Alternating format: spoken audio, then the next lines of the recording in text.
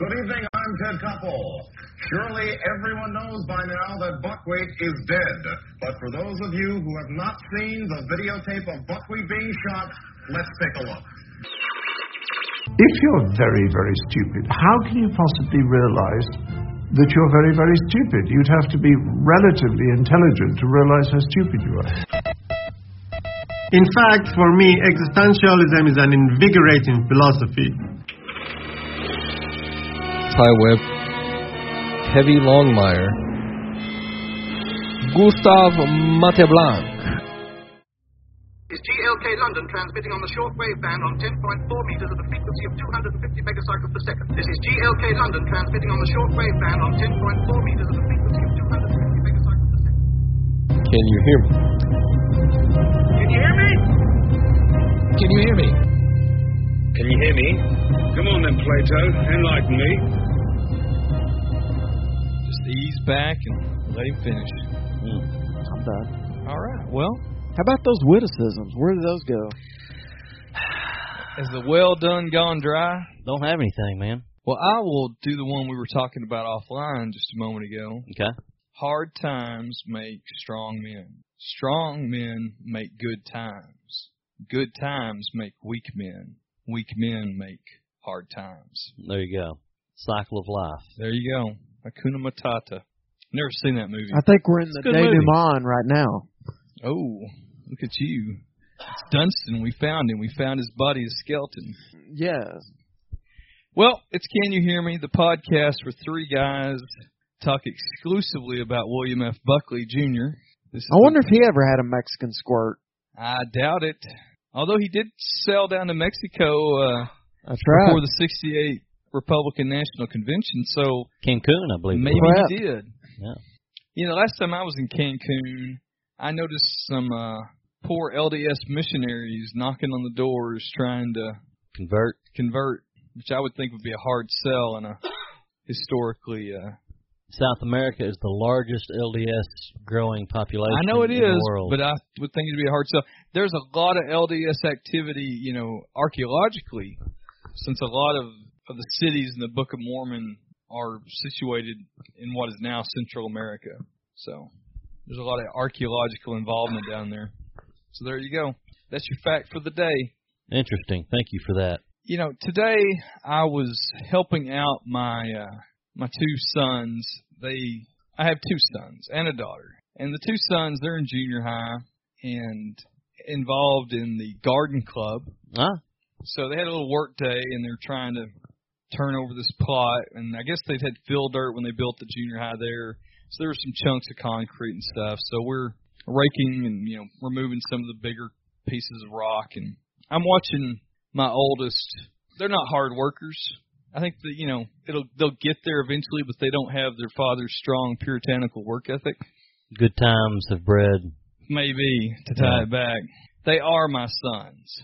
There you go. And they... Hijinks will ensue. Well, they've got some spirit to them, but they like to talk. Huh. Interesting. That may come as a shock to you. So I'm watching my oldest spread out some facts. Pontificate. And I chuckle to myself and think about it, you know, and although he was talking to the ladies a lot more, and I think he has the potential to be much more of a ladies' man than his dad ever was. Yeah. Hey now. As we were leaving... Got his mama's personality. Yes, and that's scary. Drawing up to the house, he made a statement that, you know, I think that the farmland in America is not so great. Well. Pretty bold statement. And I said... I don't think you know. Sixth grader? I don't think seventh. I don't think you know about what you're speaking about. Well, we only have 10% of American land is farmland. And I'm like, well, where did you get that number? And if it is 10%, we feed a surplus to the rest of the world, you know, so we're doing pretty good. But I think that 10% number is pretty far off. Has he not learned about the breadbasket of America? Well, my point was, and I've probably been guilty of this a time or two. We're using that all for cheap fuel now. And high fructose. It's all dent corn. Yeah. Boy, he pegged out on that one, on that dent corn. Hit that one hard. Anyway. More pegging. Less pegging. This is not Myra Breckenridge. with your pegging rape scene. But speaking with pure, wholehearted, emphatic belief in what he's saying, with this 10% number he pulled out of his ass somewhere, I thought, yeah, I've done that too. Well, speaking of that, since I brought it up a couple episodes before and you guys have squeezed me out on it, I wanted to finally take an opportunity to discuss the Dunning-Kruger Effect. Now, was this Dunning-Kruger? Is that Freddy's cousin? No, I think that's an H.P. Lovecraft story, isn't it? It's neither, but it could be both. You ever read much H.P. Lovecraft? I was reading H.P. Lovecraft last night. Well, tell us more. I was reading The Call of Cthulhu. I don't even know if I'm saying that right. That's the one that opens in the cemetery? No. Okay. That's the one that opens with the nephew that's going through his great-uncle's effects, and he's been reading about madness going on. It's not. I mean, it's a standard one. If you want, I'm trying to think. The Dreams. What's that one called? My favorite one. And you're making me go ahead. We'll talk about Lovecraft later. Go ahead, Ty. What a wonderful lead-in. I think you guys will appreciate, if not enjoy, the phenomenon known as the Dunning-Kruger Effect. Tell us more. Which, interesting, the backstory on it's kind of interesting, too. You guys would appreciate that it's kind of named after this... Dunning and Miller, isn't that the ticket? It's very closely tied in. I think the guy's name was Wheeler, who was a bank robber who had the idea that he thought since lemon juice was sometimes used in making like invisible ink, that he could rub his face with lemon juice, and when he robbed banks, his face would be invisible to any kind of security camera. Fella. This sounds like something I'd cook up when I was 6. Right. Security camera. So this is recent times? I guess so.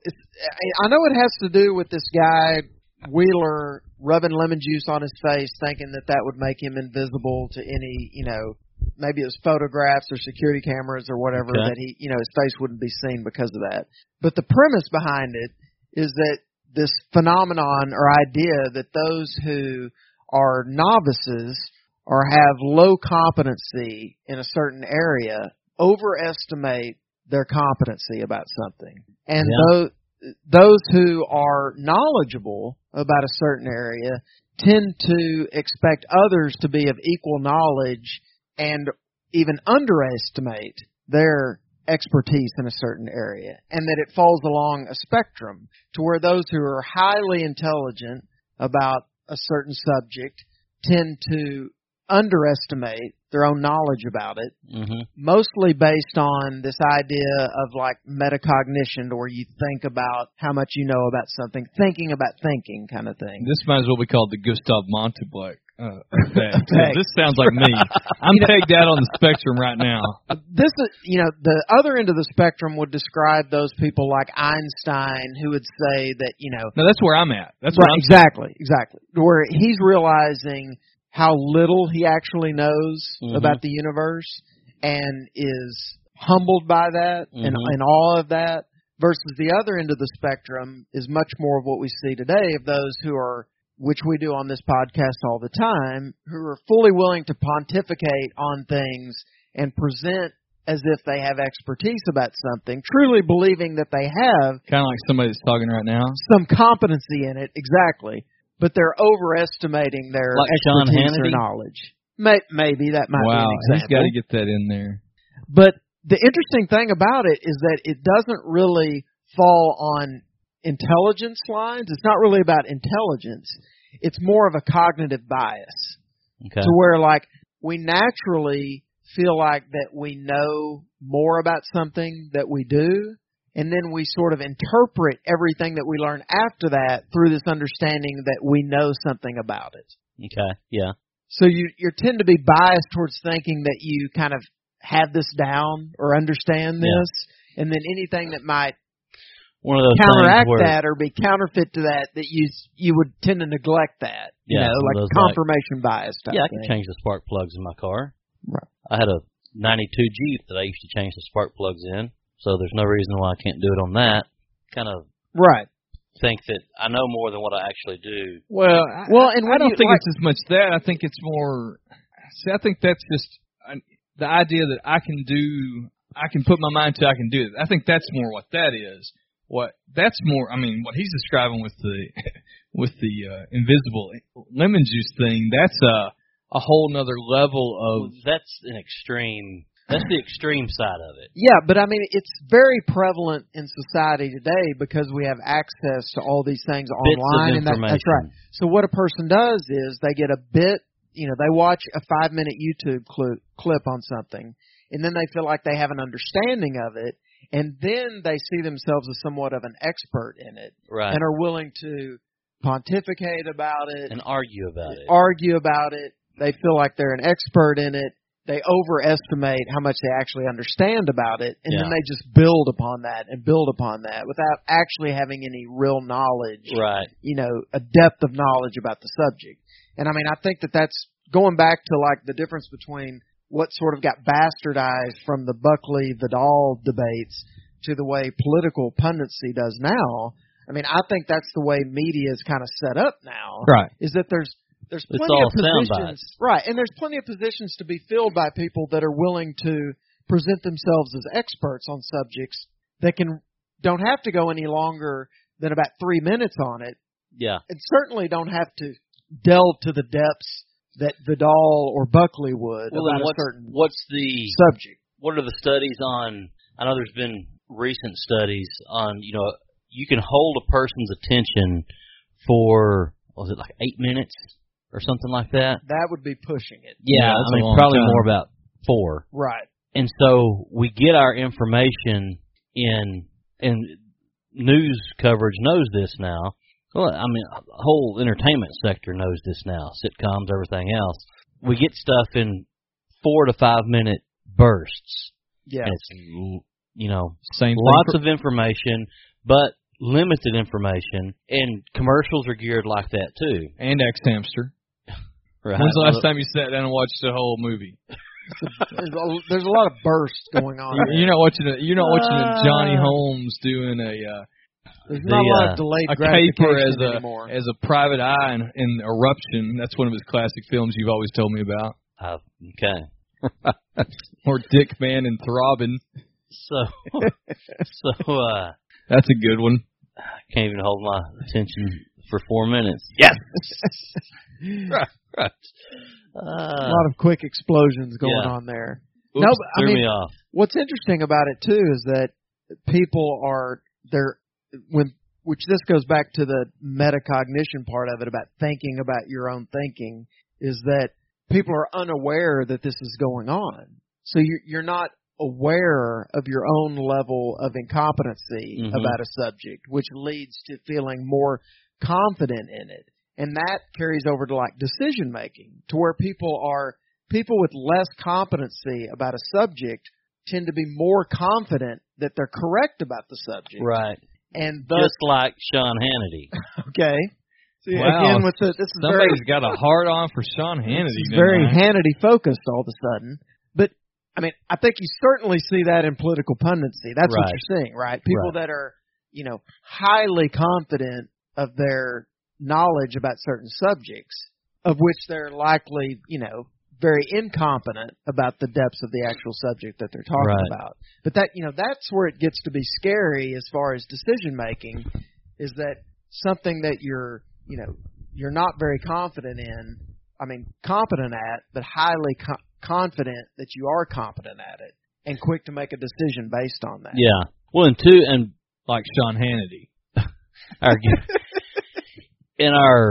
It's kind of like the ER doctor syndrome, to where they don't have time to make anything other than quick decisions. Right. It's kind of like the thin slicing that Gladwell talks about, to where you're able to make these quick decisions based on these heuristics that, if they're incorrect, it can lead you to a lot of, incorrect judgments. Mm-hmm. But that when you're in positions to where you have to make quick decisions, you're highly reliant on these heuristics that you've developed, which a lot of times are based on incorrect information or incompetence that you're not aware of. Right. So you're making these quick decisions on things. Nothing more dangerous than Sean Hannity. Unknown incompetence. Exactly. I mean, that's where bad decisions get made. Yeah. Well, and it also speaks to where I think that's why you see those who are highly educated or have a high degree of expertise about a certain subject, they are less dogmatic, less confident, less certain, because they have some understanding about how little they actually know. You know, there's kind of that curve you go through in anything, you know, that anything that you're developing expertise in, at the beginning you feel like you don't know anything about it. Then you quickly feel like that you know everything about it. Right. And then only if you stick with it and continue to explore do you realize how little you actually knew. Right. And then you continue to grow in your knowledge about it, and then as your knowledge grows, you have more respect for that knowledge, and you're less confident and, you know, certain about your own knowledge about the subject, and realize how much there is out there to actually know about it. But a lot of people stop at that initial point. Because they think they're done at that That's point. right. And then these days, there's plenty of opportunities to make a career out of that. Yes. And there's more opportunities to get stuck in that initial phase, because you have the opportunity to gain these bits of knowledge that sort of feed into that initial competency stage. I just wonder, I'd like to see a study in this generation coming into the workforce now. I think it'll be a great study for this. Follow them for like 20 years. You're talking about people making a career out of it. Because there's going to come a point in that career when they realize that they don't know near what they think they know. And to see how many of them stick with whatever career it is, whether it be politics, whether it be public relations, whether it be, you know, whatever it be. Or will they be focused enough on bullshitting their way through life and stick with it, or will they want to have some kind of meaningful, some kind of meaningful life, you know? Not to say that their life hadn't been meaningful, but like, man, this isn't, I don't know what I think. You know what I'm saying? Yeah, and I mean, I think that's where a sense of fulfillment. I think that kind of gets into two different things, though. So I think that sense of fulfillment is not necessarily tied to personal growth along any path of knowledge necessarily. Like, you could continue to grow, but still not be personally fulfilled if that's not what's going to scratch that itch. Right. I know for myself, I've seen that curve happen in my own profession, where I thought I'm really just getting by on the skin of my teeth to start, and I hit a plateau where I thought, I got this shit figured out. Why don't they let me run this damn company? And then over time, and now just about on a daily basis, and part of it's I've expanded what Field. I do, right? But I know more and more how little I know. Yeah. And not just about the actual piece I do, but the bigger picture. I see how the pieces fit together, but I know that at any moment I'm going to run into something that I don't have an answer for right at my fingertips that I'm going to have to work towards. You don't have Google? The stuff that I do is not in Google. Huh. But I think that position, and you probably experienced this, is a much more peaceful position to be in, which is ironic in that peaceful in the sense of that realizing, having some understanding that there's still a lot that you don't know, and that you're sort of are on the journey of knowing kind of thing. Yes. Versus the distress that I think a lot of people experience of not realizing that the distress that they're experiencing is because of not realizing you don't know what you don't know. No, absolutely. And not only on a professional level, but even on a personal, philosophical, right. moral, level of why a lot of people don't, push past the idea of why do I believe what I believe? Yeah. Oh, I think that's an excellent point. Right. Because that to actually, if you want to actually, to me, that's fulfillment. If you want to explore what it means to believe something, that means that you have to be willing to face the idea of not only why do I believe what I believe, but what does it mean to believe that, and then how do I know what I know to be true. Right. The visions. Right. And then you have to go through the exercise of actually working through some of that. Right. Which sometimes comes out as changing your beliefs or your beliefs progressing, but at least having some idea about why, what is really at the root or the core of what you believe, and do you really know why you believe that? And do you believe what's behind it? Yeah. To be true. What is the evidence that that's true? That kind of thing. And that's much more of an, self-exploration. Oh, absolutely. That creates a lot of anxiety. Yeah. Because there's a lot of unknown, we feel much more comfortable, sort of superficially comfortable with certainty, when certainty is really, kind of a veil that we create to give ourselves comfort. Right. So as we as a society, because I see the hype, existentialism starts in the late 1800s, and to me, the writing pretty much goes to the 60s. But does existentialism, because we've gotten comfortable as a society with all of our creature comforts, have we moved past existentialism? Do people think about their existence like they used to? I think we're much more prone to be superficial because of our context. And then I would also because of our comforts. I would also ask, though, we are not, we think, but I would not put myself at a thinker level, when we talked about all these, heroes of ours. But even we, in our reading and discussions, we would fit into that existentialistic mode at times. Not all the time, but we certainly have delved in there. But even at the high point when post-war writers are doing it, and there were people just like us reading and talking about it, the general populace wasn't reading about that. Yeah. Nobody, how many people were reading Dostoevsky in 1890? Not that many. Or Sartre or Nietzsche, at any given point, population-wise, percentage-wise, it's probably been a constant, and it's a relatively low percentage. So I think maybe the masses are more comfortable, but I don't know if that existentialistic writing or that searching still exists now. Yeah, I do think that it's something that is much more done in retrospect than in the moment a lot of times. And that's why a lot of people have distress that is unexplained to them. I think like the whole idea that like Heidegger has that that we're one of the reasons that we have all this unexplained distress and anxiety that expresses itself in all these ways that we don't really delve down to the core of is that we're not willing to actually do the work. Well, we're not willing to face what, like you're saying, what is the existential elephant in the room. Right. That we're not willing to actually face the existential threat that we all face. Instead, we treat it as something that is either that's in the abstract, or that's something that we don't want to approach or hide from or defend against, but we don't face it in a very practical, pragmatic way and then come to peace with it.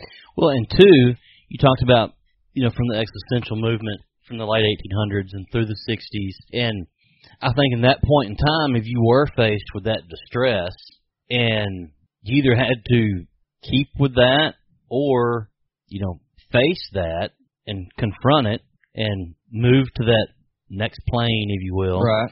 Now, to some degree, you can take medication to fix that. True. Well, and people throughout, all fix the distress.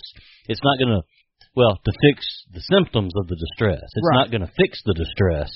But I think it's a part of human nature that throughout history, absolutely, people have always had to been pushed into facing the existential threat. And that's part of like what that's where these writings come from, is somebody, and luckily at that particular point in time, there was a thinker who could put into words what was actually going on in that mind, whether development of a theory or just essays. Right. Well, just like we were talking about before, we're all prone to have to be pushed into actually facing that. We're not living in a culture now to where we are pushed towards that even to the extent that the way that the Vietnam culture was in facing an imminent existential threat, to where people were much more likely to have to face the thought of their own life ending very quickly because of something that was going on, or the specter of imminent nuclear war. Right. Like,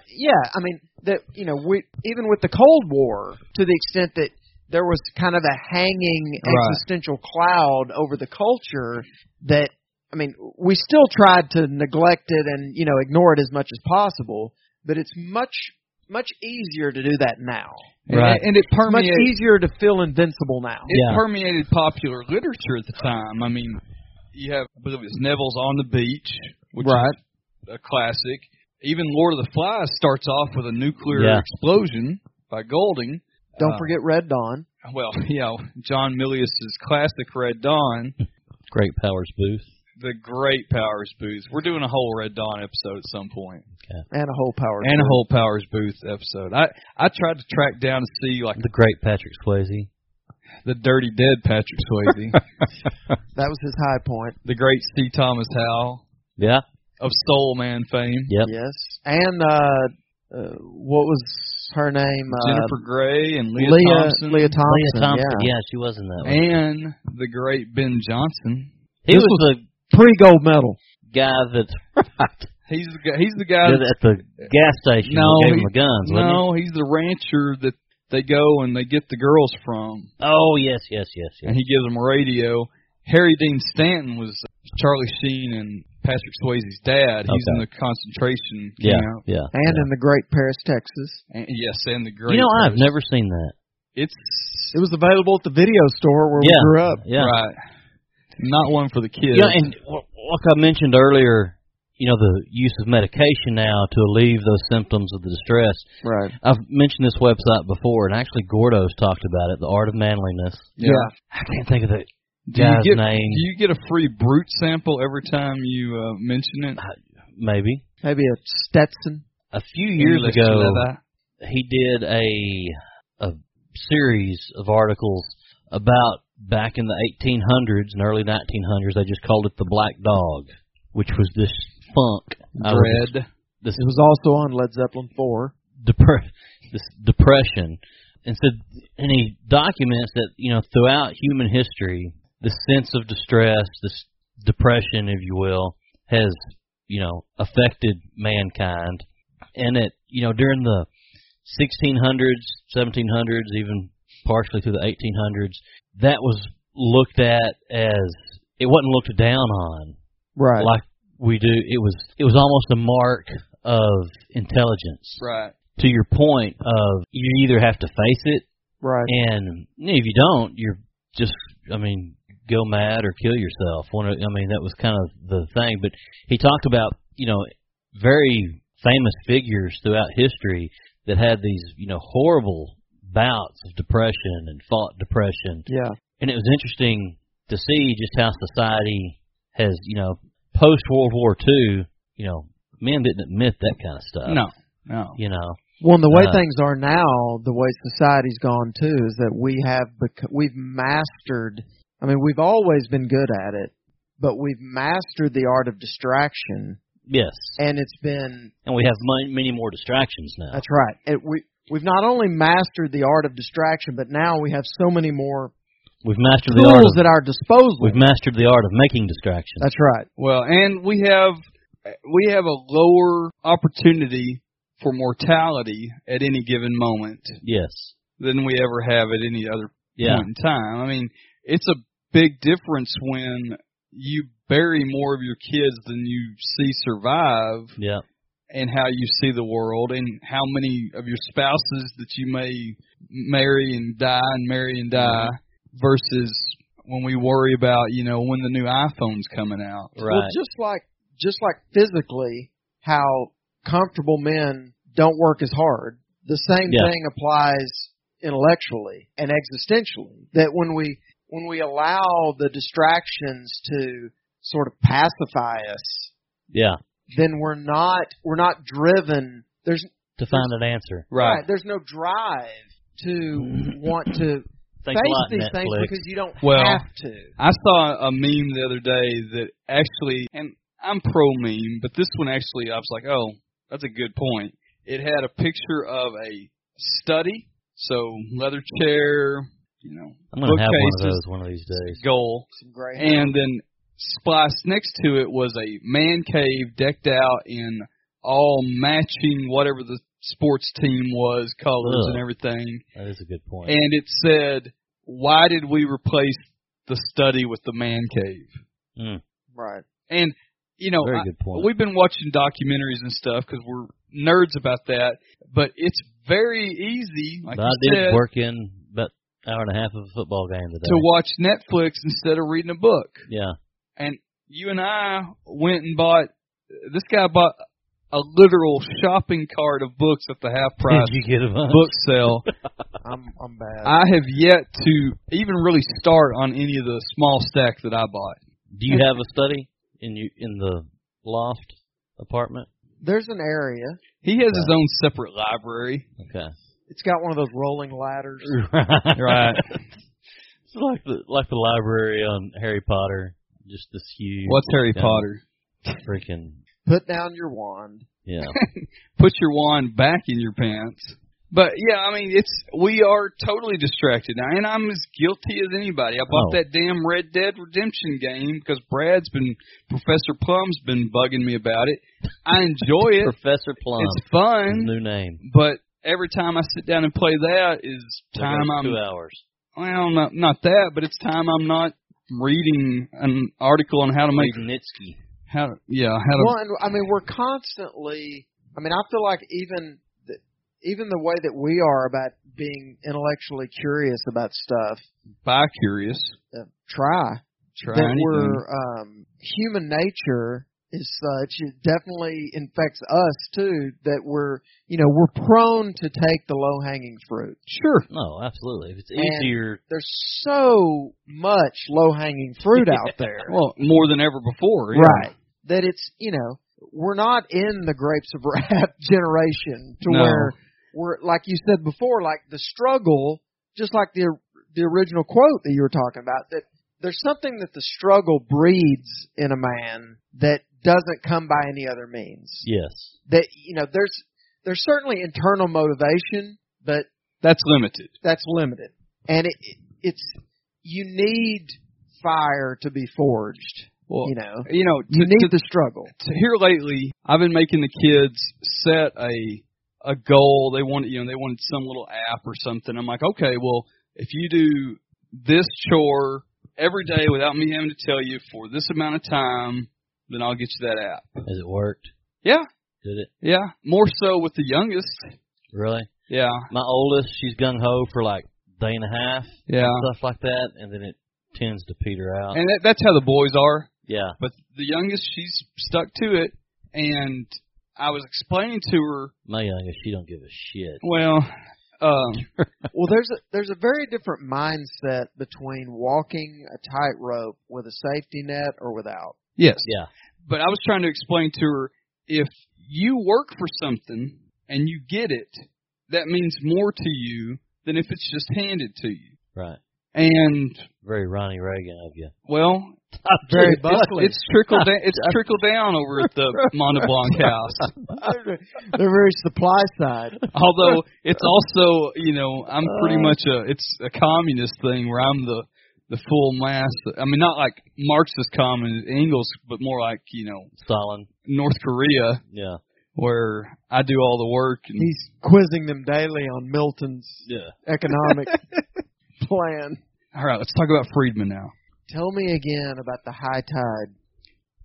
Economics is something that I do not know. I know the basics, but I don't get it. It's not something that I have ever delved deep into. I don't like the subject. I try reading some of the, right, pioneers of something. I'm like, that sounds like a great book. The Pioneers of Economics. The theory behind certain principles, and it's like, I mean, I really think it's just philosophy. It is, stated in other terms. Yeah, right. It is. I mean, it's that they've cloaked a practical application that's right. around. It's just pragmatic philosophy. Yeah, no, if you listen to Milt Friedman talk about economics, or somebody that really understands it or has, and he's just talking philosophy. Yeah.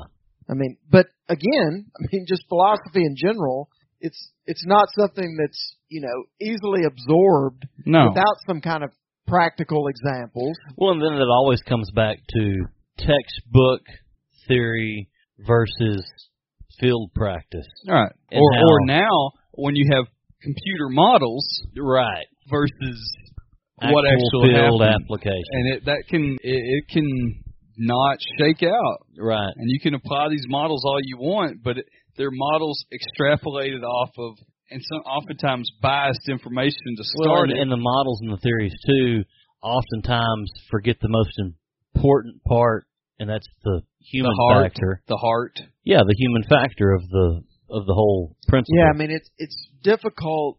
The difference between math and people, is that you have to account for the emotion of things. Right. To where if you're just looking at things statistically, they make sense on paper, or probability of things like that, which makes sense on paper, but they occur within the context of a time much longer than the time that you're around for also. Right. Oh, yeah. So if you say, well, yes, this is philosophically the best course to take because the probability statistically it's greater that there's the most chances, there's a greater chance that the greater good is going to be done taking this course. Mm-hmm.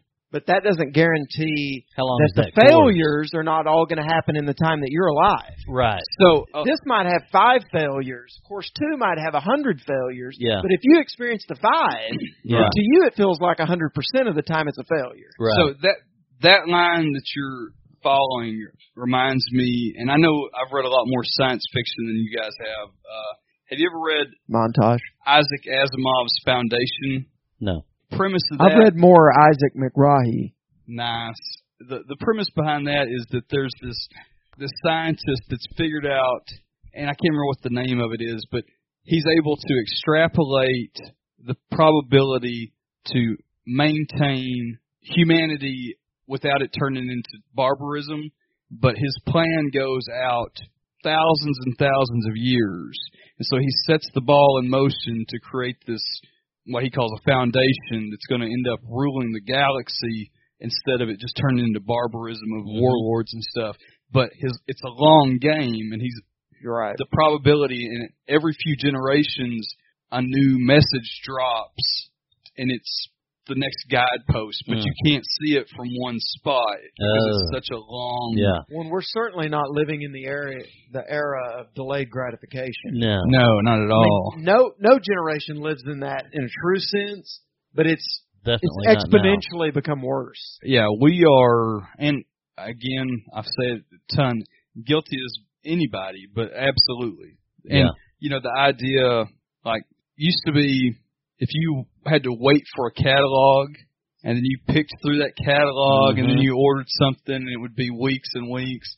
Got a damn drone dropping it in my front yard now. We couldn't find a Halloween costume that one of the kids wanted, and we were running out of time, so Mrs. Montblanc ordered it, and it was here the next day. Yeah. You can't. When we were kids, well, tough shit. You can be that. You can't find this. Well, you're not going to be that. You can be a pirate. Right. Or hobo. Think about how it's affected just basic things like communication, too. Like, think about the difference between how two people communicate via letter versus via phone call, then versus via email. Versus text. Our text. Yeah. That's right. Like, think about when was the last time you wrote a letter and mailed it to somebody, not counting work? I'm talking... It's probably college. Yeah.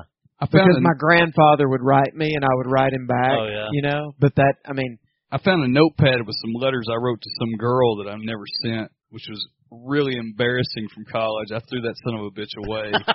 Man, if we could get our hands on that. Where'd you put it? I burned it. Oh, okay. Because I knew that some son of a bitch would be, oh, this is good stuff. Hey, listen to this, Ty. The Gustav There's an Montalban episode. Papers. We were talking about Hunter S. Thompson a while back, and I mentioned that I had a book. I need to find it and give it to JJ. He wanted to see it, but he carbon copied all of the letters he wrote. Yeah. He typed them all. And it's a big deal back then, correspondence. You know, this book was like 2 inches thick, and it was like volume 1. I never saw the volume 2, but it was everything he wrote because he kept them all filed, and that was, you know, a bit. I can't imagine wanting to carbon copy everything. I'm scared that all the shit we write to one another on the course of the day is being scooped up by the NSA. Oh, I'm sure. I will never be able to be president if grabbing by the P is a roadblock on that, guys. Oh, I mean, you drove through that thing driving 80. I'm just gonna let y'all know that some shit may come out. If out. that's the bar, you're fucked. You know, if we get past that, then hey, it's great guns. I think it was when Clinton was president. Bill. Yes. Because we don't know when this is going to drop. This episode's going to come out, and the outcome's going to be set. So I remember Dennis Miller doing this sketch, you know, talking about everybody making a big deal about Bill smoking weed, you know, and he's saying he didn't inhale, you know, but they're still making a big deal about that. He's like, you know, it doesn't matter. In 20 years, you know, the guy running for president's going to be like, no, I didn't shoot the heroin. Somebody stepped on it, and then you know. I mean, it's going to be the dick pic. I do not envy our children for the coming next generation of politicians or anybody where everybody's going to have something, and maybe it'll become nonchalant, like, oh, that's just how life goes. So far, it hasn't proven that case. Mm-hmm. You know, there's time and time again where some dumbass frat kid sings some racist song or something, and you know that kid's short-term life is ruined. How it's going to shake out in the long term, I don't know. But everybody's going to have a dick pic or a pussy pic. I think the way it's moving, too. Or a pic of them doing a Jell-O shot off of a stripper's navel. I mean, I think it's moving more and more towards.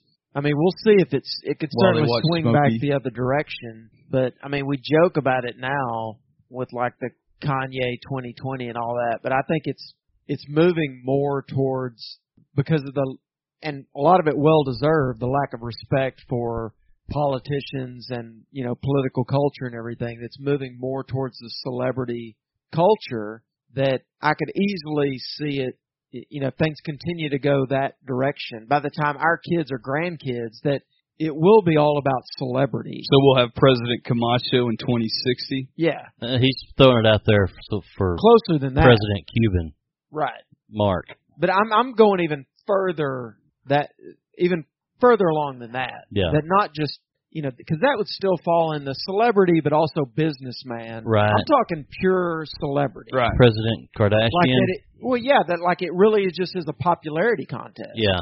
Because the feeling is that, look, these people that are supposed to be experts. The Electoral College is going to be reduced to Blake Shelton, that guy from that. Who else is on The Voice? I don't know. You tell me, buddy. I don't know. Adam Levine. That guy. Yeah. But, fucking Maroon 5. Yeah, man. I mean, all I could think was Blink 182. I could recite the whole catalog. No. Gonna have Simon.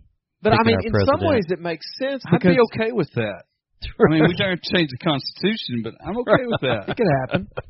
For the people of the younger generation, they have every right to say that, look, these people that are supposed to be experts in this can't get their shit together. Yeah.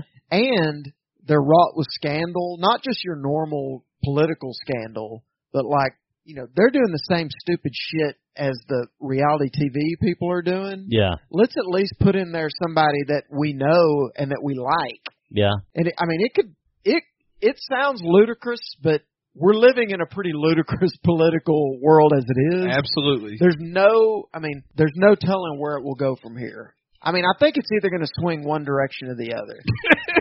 As Heavy tries to semi-quietly open a... Boy, that was about as quiet as a half-opened bag of Lay's potato chips. How's the caramel marshmallow? I didn't know it had marshmallow in it. KJ would be I don't mind marshmallow. I just wasn't expecting it. I thought it was just caramel. He wasn't expecting it when he bit into that chocolate. He doesn't mind marshmallow. No, I don't mind the white center. I just wasn't expecting it. We're enjoying watching you eat candy at the moment. I wish everybody could see him eat candy. I do like that topic, that theory. Can't not be proven. Go ahead and keep eating, too. Dunning-Kruger, was that it? Yeah, that's close enough.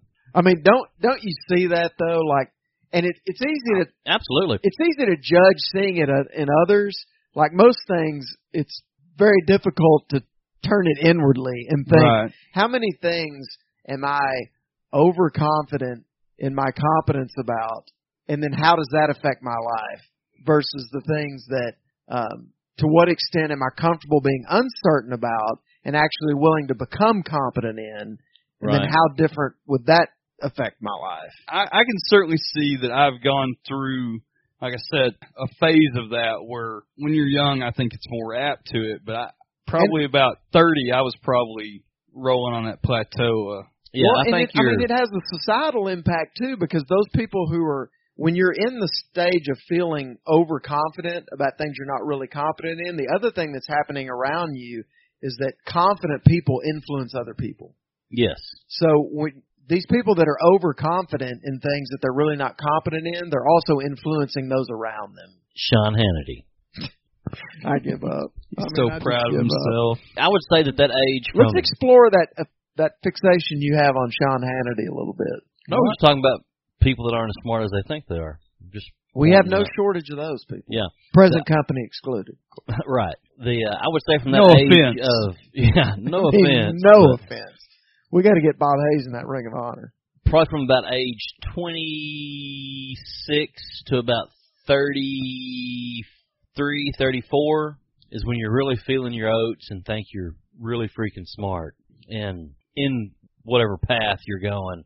And, you don't know what you don't know. Yeah. And I'd say I use that phrase a lot in my dealings with clients. It's one of the most dangerous things. Yes, a lot. I mean, it really is one of the most dangerous things personally and culturally, I think. Mm-hmm. Because it's that, it's the silent sin that gets you kind of thing. Mm-hmm. It's the odorless gas that kills you. I like those loud sins personally. And the loud gas. No, I don't like that, but the loud sins. It's not knowing. Not sins of the flesh. That's the best when it's loudest. Yeah, those are usually not so silent. And two, it's silent but deadly. Talking about that from not into 20s to early 30s, that overconfidence. A lot of that just comes with experience with age. But there's plenty of 50 and 60-year-olds who are still at that level. A very famous quote from Jimi Hendrix was, "Are you experienced? Have you ever really been experienced?" Well, I have. He was. Yes. Jimmy was a great man. And now he's dead. Yeah. It's been dead a long time. So what does he know? What? Yeah. He couldn't even. How old was he when he died? He couldn't even play his guitar on the right side. Right. Was he like 28? I don't know. Do I need to look that up? I don't know. He was in his 20s. If I don't look it up, Cody Allen will tweet me how old he was. I don't even know if he was 28. I was thinking more like 26. Really? What's that translate into years? Into months. It's like 7. Dog years? Quick, do the math. Is that what he died? 69? 69, 68, whatever it takes. 70. 70. Damn. Man, he was that old? He didn't look it. Kept himself up, didn't he? He did. Hell of a he was 27. 27. So good job. We split the difference there. Agree to disagree. Yeah. When in Rome. Quid pro quo. Ixi Berliner. Did you have more to talk about with your loud sinning? No. Maybe another candy you wanted to eat? No. You got anything else to say about Sean Hannity? Nah. Any more office jokes? No. Can't think of a thing. I think that insulin spike and all the blood's going to his belly. Blood to the belly. All the blood's in my belly. Don't really think that's the way that works. I think that his belly may have gravity. I think it's gravity that's holding that mic to his chin. My belly probably does have a gravitational pull. There's something we can agree on. Yeah. I think. We're all just orbiting around it. Yeah. I've been having some thoughts about orbiting and things. Yeah. You mean go into those? Sure. If we and I don't know a lot about cosmology nor geology. These are not fields that I've ever done any grand research into. Don't know much biology? I really don't like this song. I was trying. But that scene. Yes. It's fantastic. If the idea is that we had some type of singularity and everything starts expanding outward from this one point, and then we've got all this dust, and then this dust aggregates to form galaxies and solar systems and planets. If this dust is made out of specific individual atoms of different elements, how did any of these actual elements aggregate to be any consistent high density of any particular atom in a planetary structure? So we have gold deposits, which are maybe not 100% pure, but often pure. We have ores, but we have elements that are concentrated in the planetary structures, not just Earth. Right. How in the world did that happen?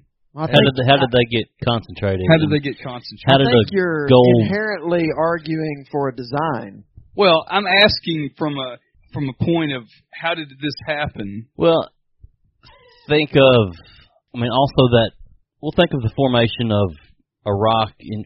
Let's take a gold mine or a gold seam, for example, in the Sierra Nevadas. Now that is from a geological standpoint. I'm overcompensating here. Still a building mountain system because of abduction. So it's still he's doing hand gestures right. as he does this, and so not with the most confidence. So obviously he's not full on the spectrum. Well, hold on. Let me think here. How would that happen? No, I'm not editing this silence out. I think what you're thinking of is the placement that it's in right now is how it's always been. No, not at all. But from the time the Earth was made, the placement that it's in. But if I have an open space that has a multitude of disparate atoms just floating around, randomly floating around in some type of mixture, that. How do they all get concentrated? How or why would they aggregate? How did they aggregate into concentration? When, as a general rule, nature doesn't get more complex. Atrophy is the natural tendency. Well, let me look here. Let's open up the King James Version. Well, I'm not just looking for a creationist answer. I'm looking for a scientific thought about it. Man, I don't know. Because I had two classes of geology, and that was it. And this goes to cosmology. I mean, it's not just a geology aspect of it. It filters down to geology. Right. But, I make no bones about it. I believe that there's a God with some level of intelligent design where there's a complexity to the universe that randomness I have a hard time with. Right. I mean, even just the randomness of a single cell. Yes, absolutely. Is enough to overwhelm you. But I mean, to expand beyond that. Anyway, but there's a pattern, and I believe that there is a greater power in this universe and multi-universes. Maybe I don't know, but there's more to it than just that. But I'm also a man of science. I mean, I have to reconcile these two things. Right. And I know there's not always an answer either on science or faith, because obviously where we are now, and I think this is a hubris of the modern age, and maybe every age has been like this. We think we've got it figured out. Well, yeah, this goes back to the not knowing what you don't know. But exactly. But I'm sure that during the Enlightenment, there were people that think we got this shit figured out. Oh yeah. And absolutely wrong on many levels, and it goes back to something appearing as a wave or a particle, depending on its context, was like that was not something that was even fathomed. No. And and then we go back to the Renaissance, where great thinkers thought they had it figured out, and some didn't. Some realized it, but we again don't know what we don't know. And I just saw an article, I didn't delve into it, that was now questioning what the standard cosmology of the rapidly expanding universe. There's been that's what we've thought for this pattern time, and now people are saying, well, maybe that's not right. Maybe we don't understand it. Right. No matter if you take science or you take faith or you take religion, all of it takes faith to a certain level. Yeah, absolutely. And when you get into cosmology and which the physics behind that blows my freaking mind. And I've often wondered, could you imagine Einstein coming up with this theory and this thought and being the only freaking person in the world that understood it? It reminds me of that Handsome Family song about, I can't remember which one it is, about Einstein shivered when he saw that time was water. Do you remember that song? Oh, what was that one? And about the aunt that forgot to feed her kids and wrote poems to Jimmy Carter. Found that song. Anyway. But I mean, just think about that. The burden of that. You figure something out, but you can't explain it to anybody because nobody else, or you try to explain it to people, but nobody gets it. Maybe he was called parenthood. And it's like, wow, that drives most people insane. Maybe it did. Maybe it did. Yeah, I saw a documentary about Einstein and how he tried to get Meg Ryan to date Tim Robbins. Yeah, I think I saw that. It's really informative. Heavy shaking his head in disdain. I watched that right after the documentary on C.S. Lewis with the lion. Also very good. Very good. Have you delved into much C.S. Lewis? Oh, yeah. I figured you had. Man, one of my old Sunday school classes, we read a lot of C.S. Lewis. Screw Tape Letters. Screw Tape Letters. The Three Loves. Yeah. Four Loves. Four Loves. Oh, he's got a fourth. Yeah. Three. Four-pointer. He only had three when I read it. Yeah.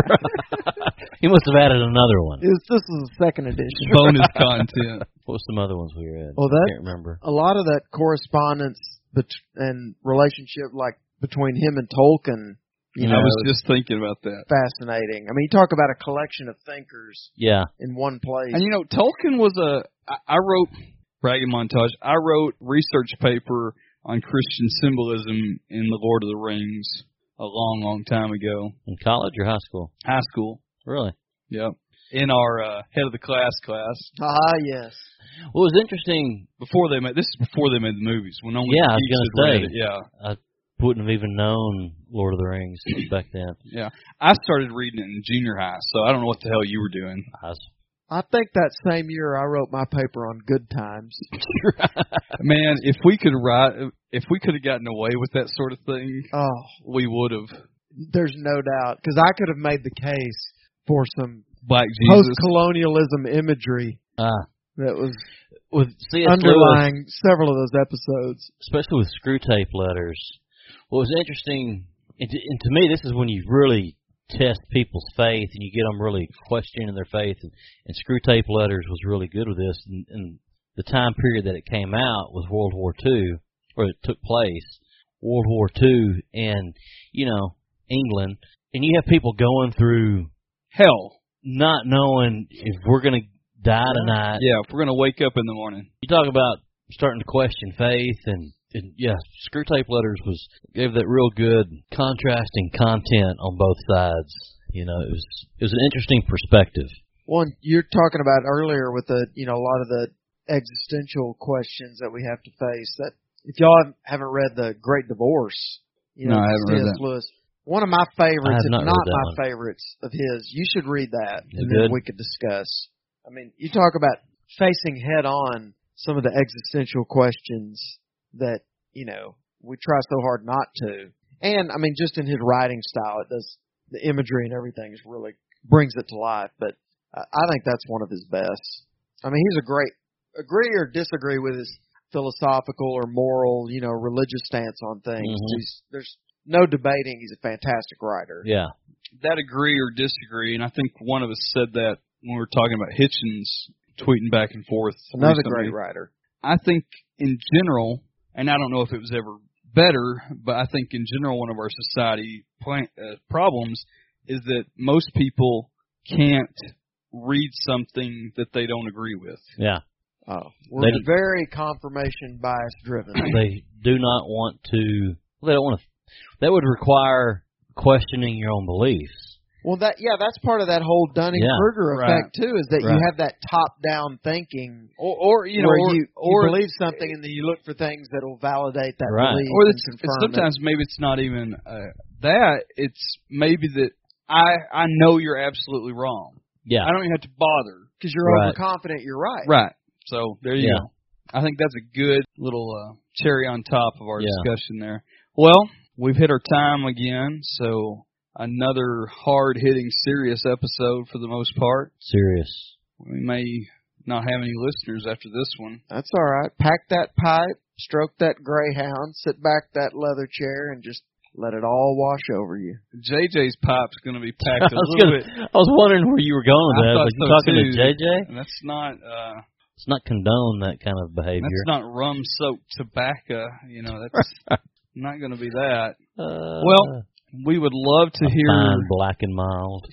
Yeah. Just like I like my women. Sit down the hooch. Let us hear from you. I know we've kind of hit you with some serious topics.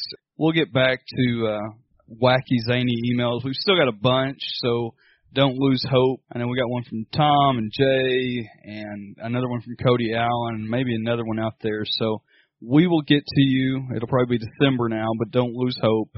We'll put something in your stocking for you. Thanks. Adios. Bye. There's a more poetic and I think more accurate way to say it. It's quite literally true that we are stardust. In the highest exalted way one can use that phrase. I wouldn't go around spouting that shit I was you. People around here don't think that way. I don't think that way. And World Class Championship Wrestling, I'm Bill Mercer with Jay Saldi. Good night from Dallas, Texas.